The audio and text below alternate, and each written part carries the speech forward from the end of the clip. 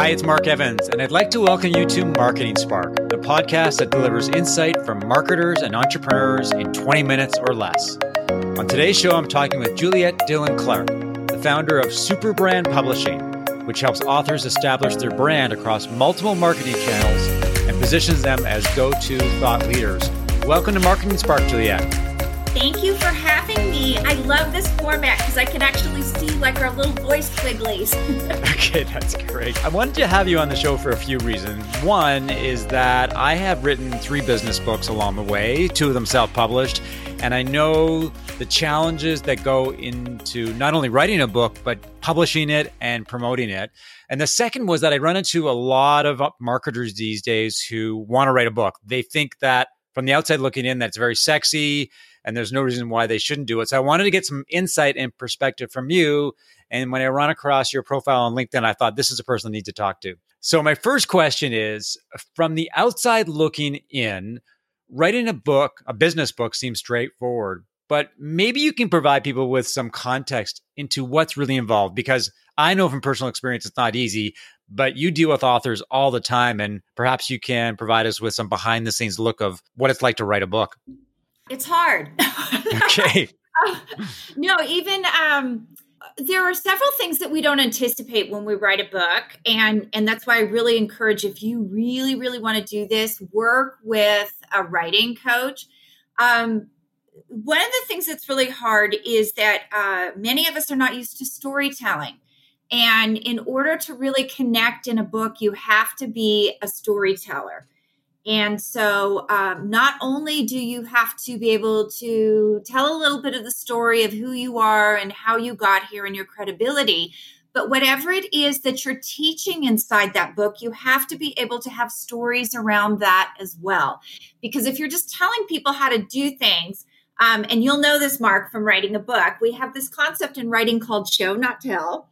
And it's one of the hardest things that writers have to get in the process of writing a book or telling a story is if I tell you how to do something, it's not very engaging. If I can show you how to do it, then you're much more open to the conversation.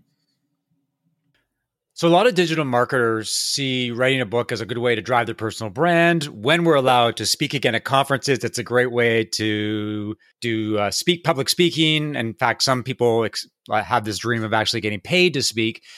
But here's the question. Should they explore writing a book? And if not, why not? Well, there's this common wisdom out there that you will not be taken on as a speaker unless you have a book.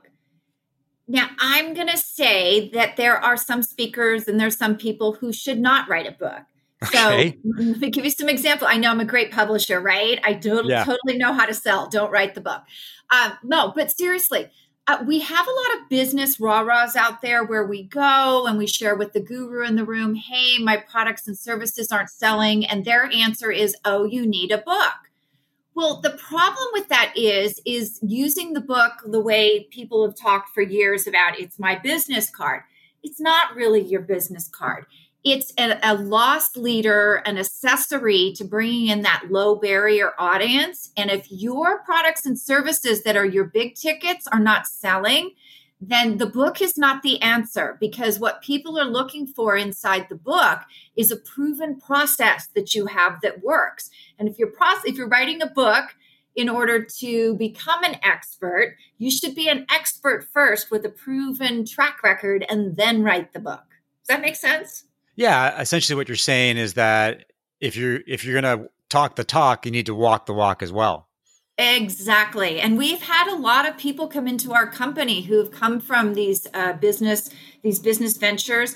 And when I ask them why they've written the book, they'll tell me it's because, I'm not driving the traffic I want. I'm not getting the business I want.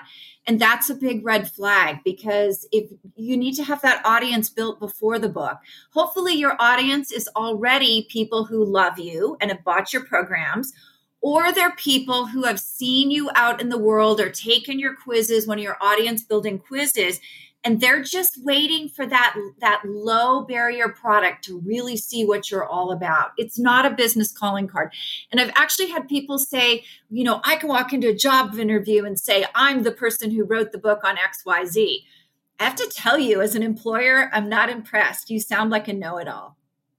Yeah, one of the things I found from writing a book and having, a fairly good brand is that when I talk to customers or I meet with prospects, what I'll do at the end is that I'll put the book down and say, hey, by the way, I wrote this book. I think it's a way to impress people because I have credibility going in. I'm not looking to build credibility right away with a book. And I think you make a good point is that you have to have a track record and then layer a book on top of it. Absolutely. I'll give you an example. I released my first nonfiction because I used to be a mystery writer. I released it this summer. It's called Pitch Slap. But it took me about 3 years to get to the point where I said, okay, I have a proven track record. I have testimonials. I have proof that the process works. And that's when I wrote the book. And it was for those people who had been following me who just, they didn't know if they wanted to spend what is this all about that she's talking about without spending a great deal of money. So I think that's what you really have to do with it. Now, just out of curiosity, what is Pitch Slap all about? Pitch Slapped is the art of serving, not selling. So I really talk about the bootstrap your way to bankruptcy business model that the coaching industry has and how the quiz platform helps validate your product. Because for most coaches, we're not like normal businesses where we go out and we, seek financing. We bootstrap our own businesses. And a lot of times if we don't validate that product first, we bootstrap our way right into bankruptcy. So a little bit of a segue from you deciding to write a book into other people deciding that they want to take the plunge as well. So how do they pick a topic that will resonate?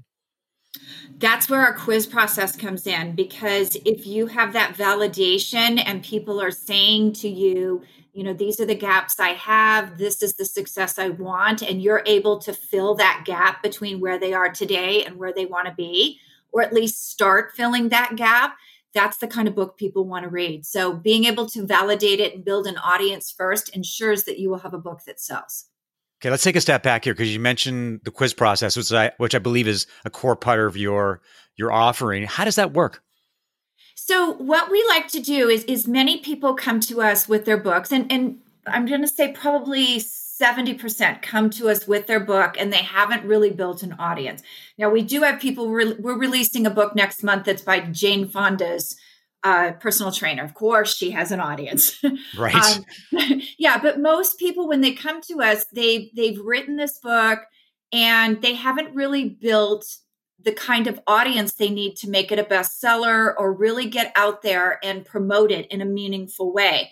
So what we use the quiz process for, it's actually the first part of our publishing, if we can catch you early, is we take the success principles of what you'd like to teach or write the book about, and we put this lead generation, lead qualification, research-based quiz out to audiences. So if you're speaking, you have your audience take out their phone and take this quiz. It's a 3-minute experience right in the room. What we're offering to those people taking it, because it is a lead magnet, is I'm defining success for you. Let's see where you're in the process of success. Let's let you self-evaluate where you're at. So what we're doing is it's that lead capture and lead qualification point is we're starting to talk to more and more people. And the more and more people we have that we can validate our product with, the better we're going to be able to hone in on that product. And that's what we like to do with that book is it's an audience builder and market research. What's the right book that these people need? So there are two schools of camp when it comes to writing a book. Either you find a publisher, and I consider that to be almost like winning the lottery these days, or you self-publish, and that's extremely easy to do given that there's many services out there that will actually help produce your book and you can just put it on Amazon to sell it. So where do you fall? Like, what are your thoughts about on self-publishing? So such an interesting question because I actually had someone come to me and say, I could easily sell your book to a traditional publisher. She read it for me in beta and she works with the big publishers. And I struggled with that because how can I be a self-publisher and then tell people, don't, go to traditional publishers. So I sort of went back and forth and ended up publishing my own book. But here's the deal. If you have a really big audience, a traditional publisher is more likely to take you because they are a business. You have to prove that you have the audience that will at least make that book break even and hopefully make them a profit. With the self-publishers, you have to hire one that is really integrated and involved in your process. And let me explain that. My first self-publisher, even though I came from traditional publishing, my first book was self-published. And I noticed along the way that they just took my manuscript, they developed it into formatted into the book, slapped it up on Amazon, and that was all they did. There was no interaction, there was no coaching, there was no anything. And a lot of self-publishing companies are like that.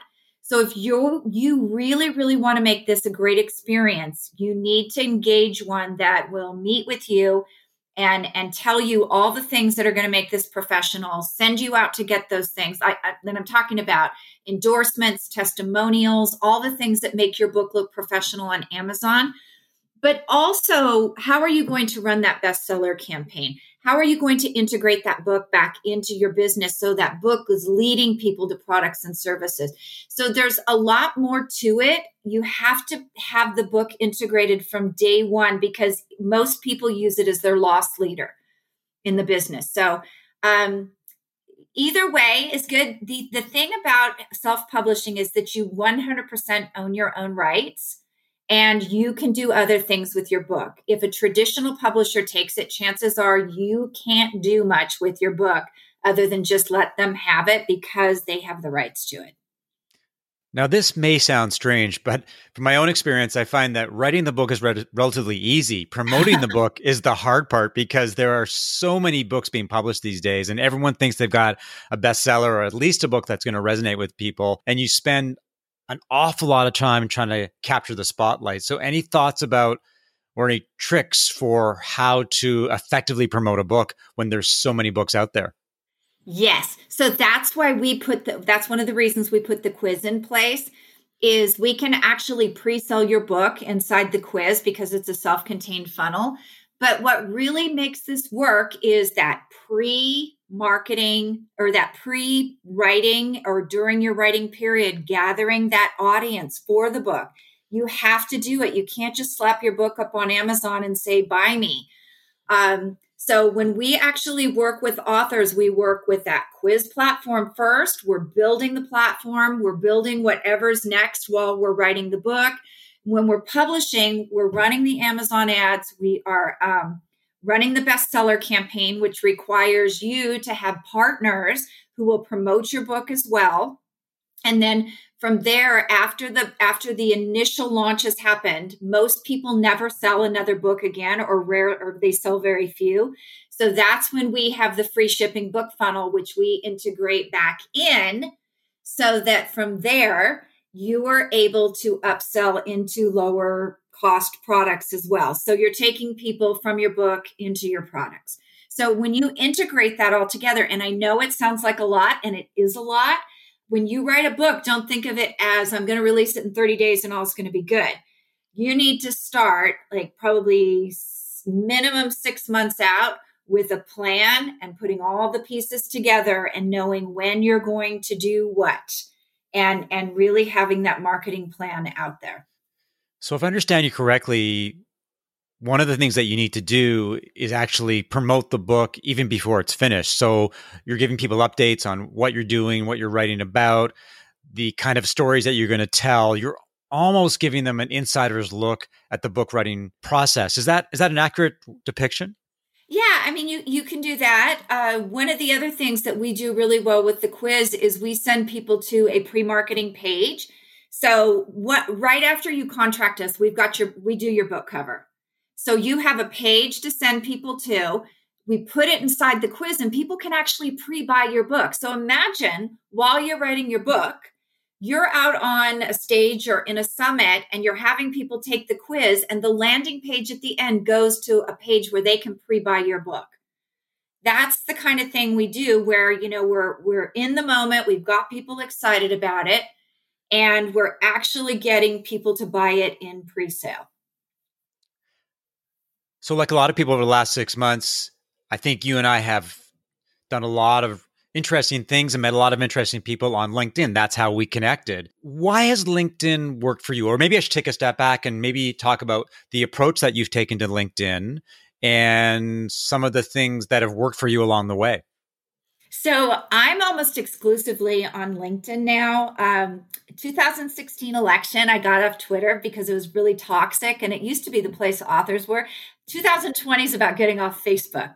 So LinkedIn has worked for me because I have used some tools that have allowed me to connect and start conversations.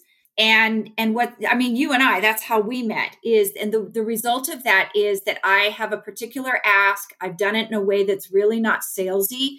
It's geared towards relationship building. And I actually have a little worksheet and we're on radio, so I can't really show it to you, but I have to have 10 contacts, 10 conversations a week, either referrals or from LinkedIn. So I make sure that I jump back in every day and I have those conversations. And that has really, really worked for me. First, maybe you can share the worksheet with me and I'll share it in the show notes after this thing is published. And second is, how do you define a conversation? So I define a conversation as we jump on Zoom. So what that means, and I don't ask for Zoom calls, what it means is I use my automation tool. I introduce myself. There's nothing salesy in it. This is not about sales at all. And I have an ask in it. And then people will get back to me. Probably I probably send 60 invites a day, and probably 10% of those will come back and write a note in some form. Some of them we just, type back and forth. Hey, great connecting. Others will say, you know what, let's jump on a call and talk and see how we can collaborate, see, what we can do. And so every week I have to have at least, I usually get about 5 from LinkedIn. And then I have referrals from other people that come in, other past clients and stuff. But I have to actually make time to jump on Zoom and have those conversations and get to know people. Couple questions. One is, would you disclose the tool that you're using? And what are the ways that you can create the perception that it's just not another automated tool that's going out in mass to invite people? I mean, I think that's one of the things about LinkedIn these days is that people are getting inundated by connection requests, and it's really hard to tell increasingly which are real. Can you provide a little bit of context, behind the scenes context about what you're doing? Yes. So I use Octopus CRM. And inside of my message, I have a very short video. It's about like a minute 20 seconds. And I just introduced myself. And this is not something that's like professional. I literally opened up Zoom. Hey, this is Juliette Clark. It's so great to connect with you. I'm the CEO of Superbrand Publishing. This is what we do. And I think I even say in mine that I'm looking for pod swaps and guests for my podcast. And I just put it in there with a very short note and send it out. So here's what I see inside of my LinkedIn, Mark, is I get several messages a day from other people who want to connect. I can tell which LinkedIn expert they're working with. And I can tell because of their message. They have a really canned message. So that's why when I do this, I do it in a very different way. It doesn't come off as canned. It's just, hey, here I am. Here's a very short message and, hello. And if it seems like something that, you'd love to connect, let's connect. And so I usually end up with about 10% of those that go out a day are conversation starters. I give out my calendar link a couple times a week if someone comes back and says, hey, we might be good collaboration partners. Let's talk about this. So I just meet a lot of people that way. And some of them become clients. Some of them become partners. Some of them I will never speak to again. Yeah, well, I think people get a little distracted by the views and the comments, and it really comes down to conversations. To me, the ultimate metric when it comes to LinkedIn is conversations. How many people can I actually talk to? And as you say, some of them lead to business, some of them lead to friendships, some of them lead to partnerships, but that's where the action is. A final question for you. Aside from your own podcast, do you have a podcast or a book that you would recommend? Is there a book that you've read recently that you would recommend? I like Ryan Levesque's Choose. I've liked that. That's the only business book I've read lately. I don't know. With all of us on Zoom all day, I've kind of gone back to mystery novels. I don't want to engage in business at the end of the day lately. Well, thanks, Juliette, for your insight about publishing and LinkedIn. And thanks for listening to another episode of Marketing Spark. If you enjoyed the conversation, leave a review and subscribe via iTunes or your favorite podcast app. If you like what you heard, please rate it. For show notes on today's conversation and information about Juliet, visit marketingspark.co/blog. If you have questions, feedback, would like to suggest a guest, or want to learn more about how I help B2B companies as a fractional CMO, consultant, and advisor, send an email to mark@marketingspark.co. Talk to you next time.